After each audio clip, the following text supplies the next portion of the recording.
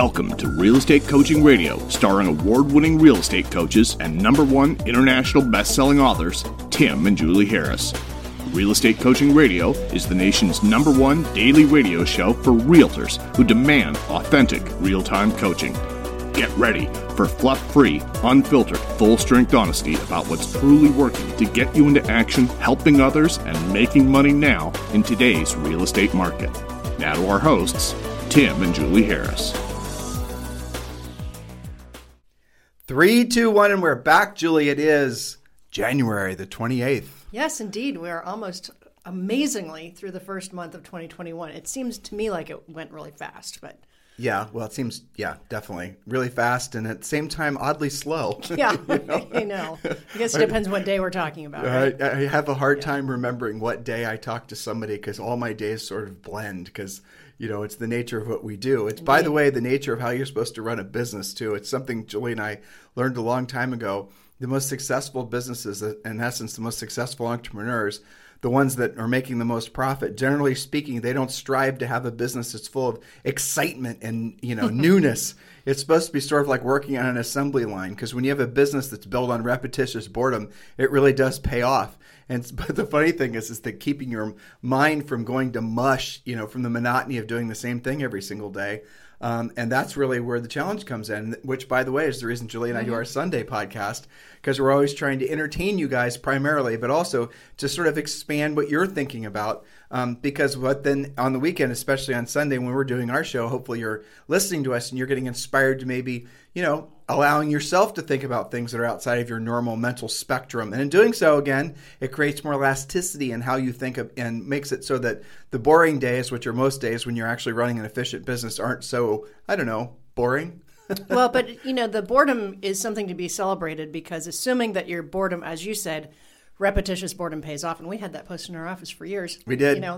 But assuming that you have achieved that knowledge, that repetitious boredom pays off, what that really means is that you have systematized your business to the point where you have predictable and duplicatable outcome. So be careful, those of you who are listening, who are in momentum as a result of your repetitious boredom, doing what you don't want to do when you don't want to do it at a high level, repetitiously, because those agents and brokers sometimes they can inadvertently self-destruct because the boredom bothers them and they will subconsciously create problems. Like they'll just stop prospecting one day or their lead follow-up will get backed up on them. It's the shiny object syndrome. Sure. Or they'll go try something new that they think is going to make it easier. All the while they had a really well-oiled machine that was totally working for them. Or not, or they're on their way to had they just stayed the course. Yes. There's two prevailing thoughts I had. It's the whole building momentum thing, right? Mm-hmm. The plane taking off analogy that you and I figured out 25 years ago. But the other thing that's also true is this is different levels of learning, which we seem to be talking about frequently on our podcast. For sure.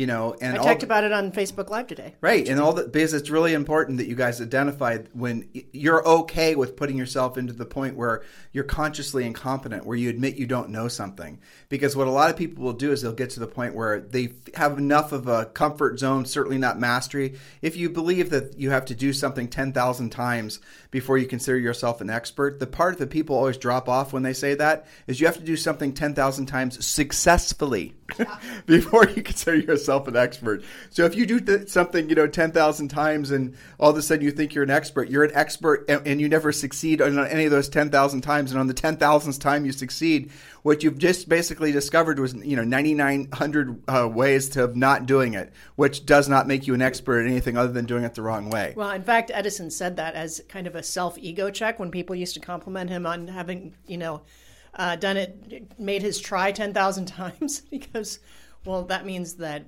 9,999 times I failed at it. Yeah.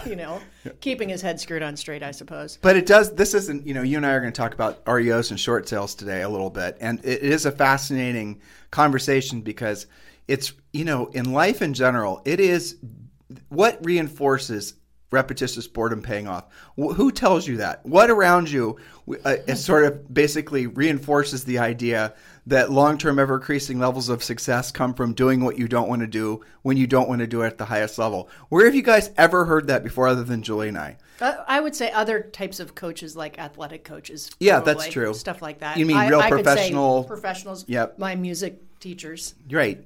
Scales. Right. So when you guys are going through your day, don't look for the excitement. Don't look for, the highs, the high highs and all the rest of it. Look for the things that are going to basically put you in a position to help people and make money consistently. And that's going to be the things that we frankly, gear you guys towards and focus you on. It's going to be the proactive lead generation. It's going to be the pre-qualifying. It is going to be the presenting. It's going to be the closing. It's going to be, the lead follow-up. It's going to be the activities that actually any successful salesperson is always going to have to learn how to master. That's where the money's at, guys. I promise you, that's where you're going to find it. Don't fight it. And you listen to all of our past podcasts if you really want to understand more about the philosophy that we adopted a long time ago. We've written about in our book, Harris Rules. And a lot of, at this point, I don't even know how many hundreds of thousands of people have adopted in their own businesses and personal lives. The bottom line is, guys, is that success is not that hard to achieve. Long-term, ever-increasing levels of success is not that hard to achieve. Success in anything in life is not that hard to achieve. You just basically have to go and do, it's repetitious boredom, and it's doing what you don't want to do, and you don't want to do it on the highest level. That last bit really does matter. At the highest level means you're doing it with the intent of actually getting a result. How do you know if you're doing that in real estate? Here's the litmus test. How many times per day are you putting yourself in the position to hear the word no? The minimum standard we set for anyone, and I'll suggest you set this for yourself, is to put yourself in a position to hear the word no at least 5 times a day. In other words, you're asking somebody to sign a contract or commit to doing business with you at least 5 times a day. You can I'll even make it easier. You ask for a referral at least 5 times a day. Do something where someone could actually say no to you and push yourself through this natural fear. All of us have it. And it always does feel painful, but it feels painful in a lessening degree the more you experience it. And I'm talking about rejection. Once you realize it's not going to kill you, you're going to be just fine, then we'll see it for what it was, which is just in essence a mental and emotional mooring line that was keeping you from actually setting sail to the ocean and achieving, discovering new, more fertile ground. That was a pretty good sentence. I like that. Oh, you're welcome. Good. Yeah. Well, and by the way, we are developing something that's going to really help them track how many times they're having actual conversations. Remember, the definition of a contact is a conversation with a decision-making adult about real estate in the form of a couple of planner pages that I just sent off to our editor, designer, planner person. And we're going to have some quotes on the top to remind them, like profit is your product and, that sort of thing. But there's an actual contact tracker that we do weekly. And it's not like 1 through 10. I made it 100 where you circle as you go to remind them you have to make more contact than you think to get the results that you desire. But it's not like 1,000, but you do have to track it because I think consciously, they don't always think of it. So here's the thing, guys. You got to start all your basis every year. Well, really, this isn't something you just do at the end of end of 1 year and leading into the next. You can do this anytime. Is your real estate treasure map. You've really got to complete that, guys, because it does give you the sense of direction that all of you need. It is essentially your personal and business GPS. And the real estate treasure map is free, as in completely free. And yes, it's for sale, but look, don't buy it. I'll give it to you for free. Just text 2021 to 855-685-1045. Text 2021 to 855-685-1045. And Julie and I did quite a few podcasts prior to the rollover of the year talking about how to complete the treasure map. So go back and listen to past podcasts as well. So just text 2021 to 855-685-1045. Now, we received an email from someone who has been in our lives for a long time, someone we know and love. She's basically part of our extended family. She's not only a coaching client, but she's also a Harris certified coach. She's also part of our EXP group. And yes, I'm talking about you, Jane Armstrong. Yes, who incidentally now sells in 2 very different and distinct markets, Chattanooga, Tennessee, and Las Vegas. Yep, so she's sort of like an extended neighbor when we're up in our place in Murphy, North Carolina. I think she said she's like an hour away. Yeah, it'll be great. So I think we're going to have a lot of people popping in Murphy, North Carolina. I think so. That's awesome. We have a lot of clients in that area. Definitely. All right, so Julie's going to read the email, and then we're going to talk about it. Okay, so I want to start with the premise that 2 things can be true at the same time. Okay, you can have a hot seller's market with escalating prices, which most of you are experiencing. There's a few pockets that's not true, but by and large, that's true. And at the same time, you can have some distressed homeowners, okay? So let me read this. And again, this is something Jane sent to me a couple of days ago. Hi, Julie. I want to share some conversations and information about the housing market and the economy in general that I've been getting. Again, she's a certified coach. She's studying this stuff. Please let me know if my thinking is flawed. I'm watching the Las Vegas market in particular. A friend is working in a government program in Las Vegas to assist homeowners with mortgage payments. Unfortunately, for many homeowners, they go to the program too late and there was no money for them. My friend said homeowners are beginning to panic because they realize they have no jobs to go back to work. They received the unemployment benefits stimulus money, took the forbearance, and that propped them up while they were waiting for business to open. Many will never reopen or will reopen with fewer employees. The people who have applied for the funds have had some bad news. If Wells Fargo, for example, was the source of funds, any money owed for forbearance had to be repaid before Wells Fargo would release any funds for mortgage assistance programs. Very counterintuitive and very lender overlay-ish, don't you think? Okay, foreclosures are on the way, yet for reasons other than what we saw in the recession. I'm coaching some of my clients to get the NOD list. I further explained that a NOD is a notice of default, does not mean that there is no equity. This is the salient point I want to make sure you guys are clear on. An NOD does not mean that there is no equity in the property, yet the homeowner must sell because they can no longer make their house payments. You know, most of them don't know what NOD means. Notice of default, guys. Yes. A notice of default is simply where someone, generally speaking, in states like California, the notice of default, it's a public filing. It's supposed to be issued after they've missed one payment. But the lenders can often throttle when they're going to file the notice of defaults. We saw them do that during the housing crash. We'll talk about that in a little bit. But I hope you're understanding what she's saying. I hope you're understanding how she's describing the dominoes that she sees falling. And by the way, she's 100% correct. And we're going to further her intuitive angst about this with some actual statistical numbers in a second. Yes, and please be aware, this is not just in Vegas. It's just most obvious in Vegas. Well, it's a market she's studying. Yes, absolutely. Okay, so remember, an NOD does not equal short sale. It does not equal foreclosure. It does not equal no equity, okay? Remember, housing prices have gone up. Yet the homeowner must sell because they can no longer make their house payments. This is where our coaching clients can be of great value to homeowners by explaining how they can sell their home, pay off any forbearance and missed payments, and still walk away with some funds. As we both know, many homeowners will sit in their house until the bank comes for it, whether they have equity or not, because they're poorly educated on how this works. And what we saw happening, and remember, guys, we've been in this game for a long time. What we saw happening in our coaching clients' markets back in 07 and 08 is the banks, and this has been widely publicized, at least it was 14 years ago, the banks would target the people that had the most equity for foreclosure the quickest. So the banks are supposed to file their notices of defaults, and they weren't filing them when they were supposed to file them, because back then as soon as the notice of default is filed, then the bank then has to basically somehow change the accounting on that mortgage. And it was going against, I don't remember all the accounting rules, but the gist of it is the bank then has to publicly say, and to the government say, that this is a defaulted loan, and then it goes against their ability to do more mortgages. Again, I'm not an expert at this, but that's how I remember it. And so what they were doing is they were just procrastinating filing the notice of defaults on the people that had no equity, because if they basically went after people with no equity, then there's nothing for the bank to have through the foreclosure process.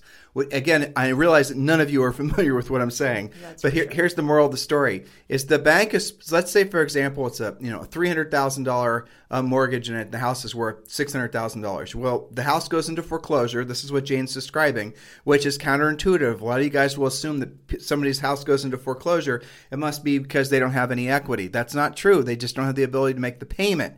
And so when the bank then puts the house into foreclosure, the bank is going to charge all kinds of fees, including, every single expense you can possibly imagine against whatever proceeds are from the sale at the sheriff's sale, right? So if the house ends up selling at the sheriff's sale, it's worth $600,000, and let's say it has the $300,000 mortgage, and let's say it sells at a discount of say $500,000. Well, guess what? Then in addition to that, it's going to be all the remarketing fees, all the attorney fees, all the So the money that's left over that's going to be passed back to the seller is far less, if anything at all, than it would have been had they taken Jane's advice and just listed the house and paid off all the other issues that are associated with a defaulted mortgage or a defaulting mortgage. And the other thing it saves them from is that it's going to not show up as a actual foreclosure on their credit, which is another huge win, and what she's telling you to do. And I had a client in Salt Lake, Utah, and I just remembered his name, Braden Shoup.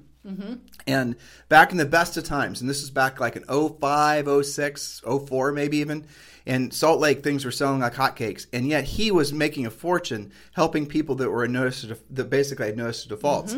People basically turtle up when they're fearful of losing their houses and they don't know what to do, and they get so much mail from all these investors and a lot of snakes that are basically come out of the woodwork during when a notice of default is filed. And a lot of people, what they do is they do nothing. They don't open the mail. They don't open the mail from the bank. They don't take phone calls. They just live in fear. And so you guys can be a profound help to a lot of people in your community if you're willing to learn actually how to go out there and help them through the process. And that's what Jane's trying to describe to you. That's right. So she's going to talk to her title reps to get lists of homeowners who took forbearances. You can work NOD lists. For example, okay, so remember the premise here is that while there is still equity and the person is distressed, right? The equity is not necessarily distressed. While there is still equity, and they're going to have to sell. Talk about a motivated seller, right? They know they're going to have to sell. Exactly. I mean, you sit down in front of a seller, they're in this situation. Guess what they're not going to do? They're not going to fight with you about the commission. No. Guess what they're not going to do? They're not going to fight with you about the price. Guess what else they're not going to do? They're not going to probably ask you too many questions about what you're going to do to get the house sold. And when you get the property listed, this is what we taught folks to do back in the short sale era as well, which if you listen to what Julie's about to read to you, you might maybe think that it's going to start returning, and we're going to talk about that in 2 seconds. But the reality of it is that those sellers are motivated to get the house sold so they can at least save their credit, but in many cases, they can actually walk away with some money so they can essentially have a graceful exit, which was a term, by the way, from Freddie Mac. I know. Remember I that? Get this. Graceful. That was coined back in 2007, right? But so okay, and because prices have escalated for so long in some of these markets, I've had coaching clients that have been in this situation, taking care of their clients, where there was still enough equity that person could leave that town and pay cash somewhere else less expensive. And not even end up leasing. The next thing you're about to read is a good example. A lot of people leaving California and these other markets. Yeah, go ahead. Okay, so this is a copy of a blog post that Jane sent me. The title of the blog post is Goodbye, California. So hold on a second. So this was evidently written by someone named Jeff Church. So Jeff, thank you for sharing this with evidently Jane. And Jane, thanks for sending it to us. Yes, very interesting. It says, Goodbye, California. Californians are leaving in droves. Nevada, like all states, took a major 2020 economic hit, and Las Vegas was hit very hard with the loss of convention business. Sadly, in Reno, Harrah's closed. In Laughlin, the large Colorado Belle is no more. Vegas has seen too many casinos closed to mention too many will never reopen. But despite that, housing prices are booming. Washoe is up 14%, but some U.S. communities saw increases over 25%. We've got coaching clients that are seeing 50% increases. And it's worth mentioning, Julie. Oh, there it is. You're about to read it. Yeah. Okay, Western states averaged a 13.7% increase. Columbus, by the way, is 12% year over year. Julie's saying that because we have a bunch of rental properties in Columbus. And that's never happened. I know. It is insane. And that's where we sold real estate and stuff never increased in value there. That would have been more fun, right? Right, okay, totally. So Las Vegas is up 8%, and Californians flee to no state income tax in Nevada. I am from SoCal. Remember, this is written by Jeff Church. I am from SoCal and have had a cozy condo there, now in escrow. Why? Crime, catch and release, bad roads, rude drivers all play a part in sunny San Diego that I loved. The final straw? The city of San Diego bought the Marriott next door and turned it into a homeless shelter. This former hotel located on, quote, Hotel Circle is a major tourist area off I-8. I suggested the name change to Homeless Circle. A person I know owns a touristy upscale boutique hotel there. I asked him how business was. Great. The city of San Diego, that means taxpayers, rented his fancy hotel for the homeless.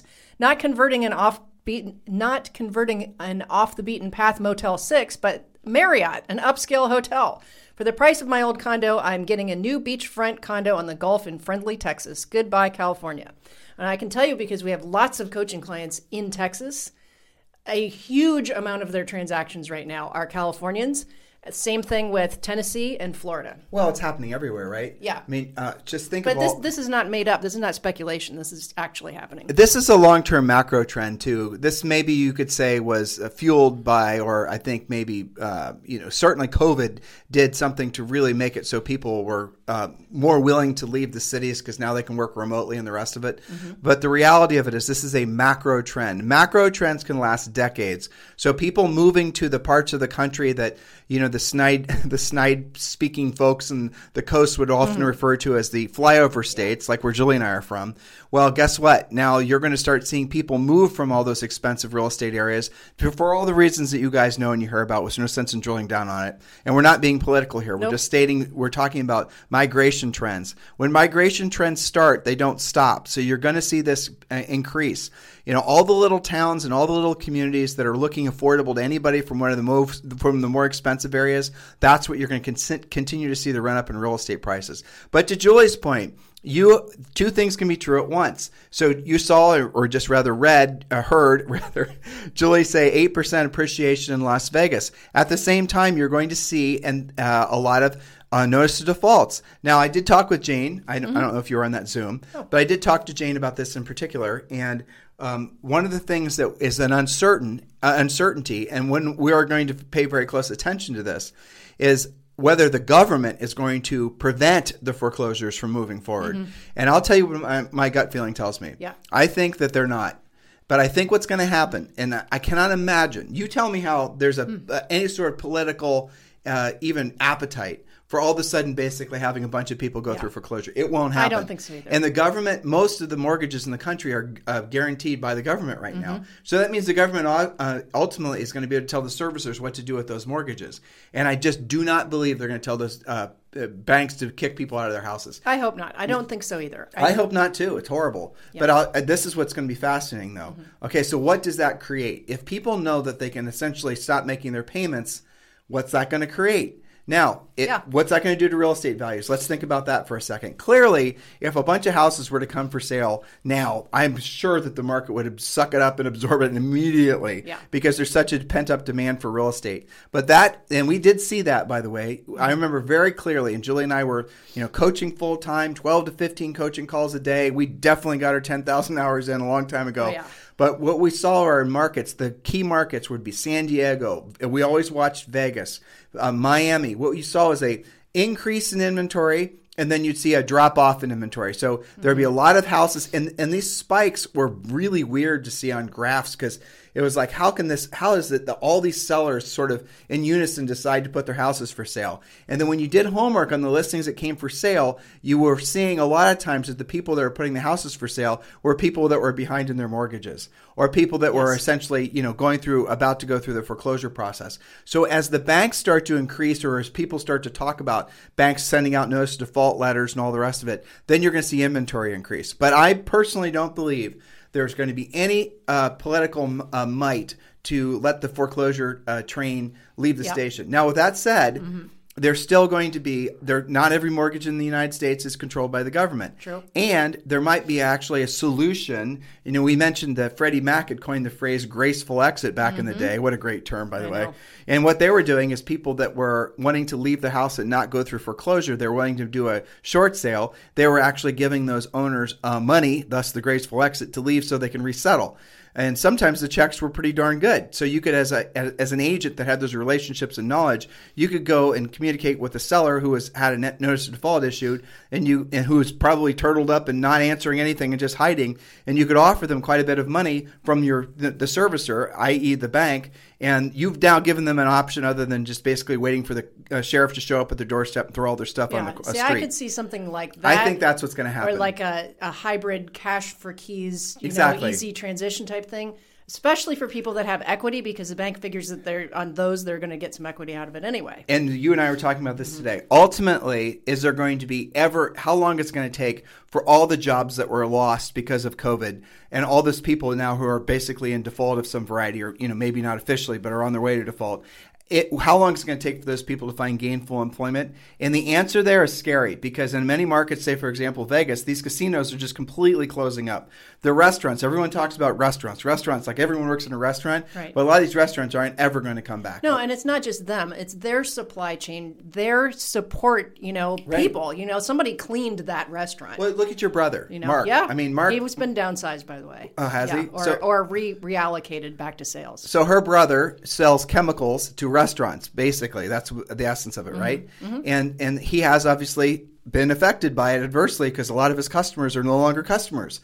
And so there's a secondary, harm from the restaurant slowing down. And it's endless. Yep. So he's taking less money, a different job. He's happy to have the job, but that's a related service, right? So There's all kinds of things that are related to that.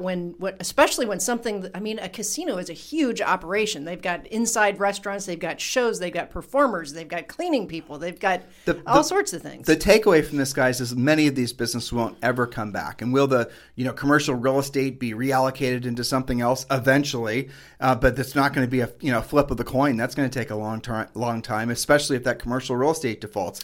These are all the things that we've yet to really experience as a result of COVID, because the government has been pumping so much money into the economy, and they're going to continue to pump so much money into the economy. And if it's not money that they're pumping into the economy, then it's going to be things like, never-ending mortgage forbearances. Where does that end? Nobody knows, but it does end somewhere. Yes. Okay, so let's pivot towards what they're supposed to do about this. I think there's two things. One is do what Jane's doing, which is getting those NOD lists and working those.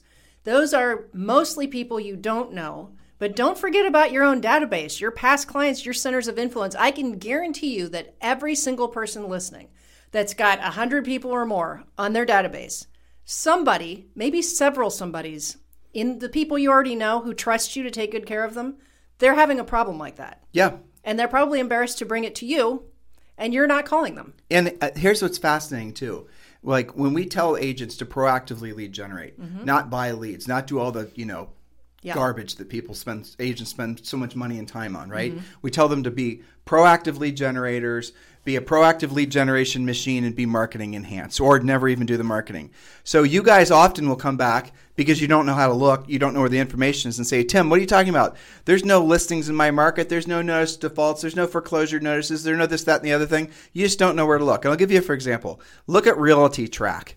Go to realtytrack.com, and our friend Rick Sharga, as I think the owner or one of the owners of that company, and go and see how many actual notice defaults and whatnot are in your particular market. Zillow used to supply this information too. I don't know if they still do. They do, but they've made it a lot harder to find. Okay, so you go there, and you're actually going to see things. Now, remember, a notice default is filed in most states after the bank has basically not collected a month or two or three worth of payments.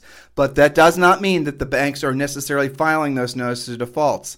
So it's going to kind of be tricky. So the notice of default report is not necessarily the best optics on what the future real estate markets are going to be like. So will the market absorb any sort of distress real estate that comes for sale? I actually think it will. Will that create an opportunity for agents to learn how to list the REOs on behalf of the servicers? Of course it will. Will that be just a huge window that stays open forever, knowing how to get in on the banks and list these properties? Nope, it will not. And yes, of course, when we see that that's a viable alternative or a viable option for you guys to explore, knowing that so many of you like to chase the shiny objects, we're not going to tell you about it. We're not going to tell you how to do it. We're not going to create the system. I mean, we had this all in place, obviously, back in the real estate crash. That's how a lot of you, Jane, for example, came to know us. But what I'm trying to explain to all of you is that when that opportunity is there, when it's resilient, when it's viable, we're going to tell you about it. And we're not just going to tell you about it. We're going to tell you how to make the most of it. We're going to give you all the contact information, the name, rank, and serial number of every, and we're going to show you how to do every single thing so you can be first in line. And when that happens, we're going to scream at the top of our voices so every single one of you, like I said, can be first in line, because that is an example of first mover advantage for sure. In that space. Absolutely. But for now and in the future, as things change, your best script is yes, it would be my pleasure to help you with that situation, even if you're not sure where it's going to go yet. Because I think there's also going to be some confusion with how lenders handle things. They're probably not going to all have the same policy, just like the forbearance rules and the PPP rules and all that. So, yes, it would be my pleasure to help you with that. And then ask for help. That's what we're here for. That's why there is coaching. That's the reason that you guys sign up for coaching. And, that's the reason that we've been in business for as long as we have, and as successful, frankly. Sorry if that sounds arrogant, as we've been, because we are always going to do what's best for you guys. We're always going to do what we can to put you in front of the market, telling you exactly how you can help the most people and, frankly, make the most amount of money, because that is the reason you're in business. So keep your head screwed on straight. And as Julie and I see more, obvious cracks in the real estate markets, and if those cracks start to become, what would be starts with F, fissures, I think bigger cracks. Yeah, but in this, we're going to tell you what Jane was talking about and reporting on. Maybe is just a hairline crack at this point that's to be monitored, and we'll see what happens. And that's our job to bring that to you and say, hey, you know what? Here's something interesting that we're observing. Keep an eye on it. All right, so those of you who are interested in joining Julie and I at eXp, of course, we'd love to be your sponsor. Just text me directly at 512-758-0206. And look, guys, if you're not seriously on the path to joining eXp, you've really got to look into it. Text me directly at 512-758-0206. If you want to know what a powerful macro trend is that's going to last generations, it's eXp Realty. For sure. Text me directly if you'd like to join Julie and I's eXp Realty family at 512-758-0206. In the meantime, you guys have a fantastic day, and we'll talk with you on the show tomorrow. This program has been a presentation by Tim and Julie Harris, Real Estate Coaching. For more information on our real estate coaching and training programs, visit our website at timandjulieharris.com. Remember to tune in weekdays at noon for upcoming shows. And until next time, thank you for listening to Real Estate Coaching Radio with Tim and Julie Harris. This podcast is a part of the C-Suite Radio Network. For more top business podcasts, visit c-suiteradio.com.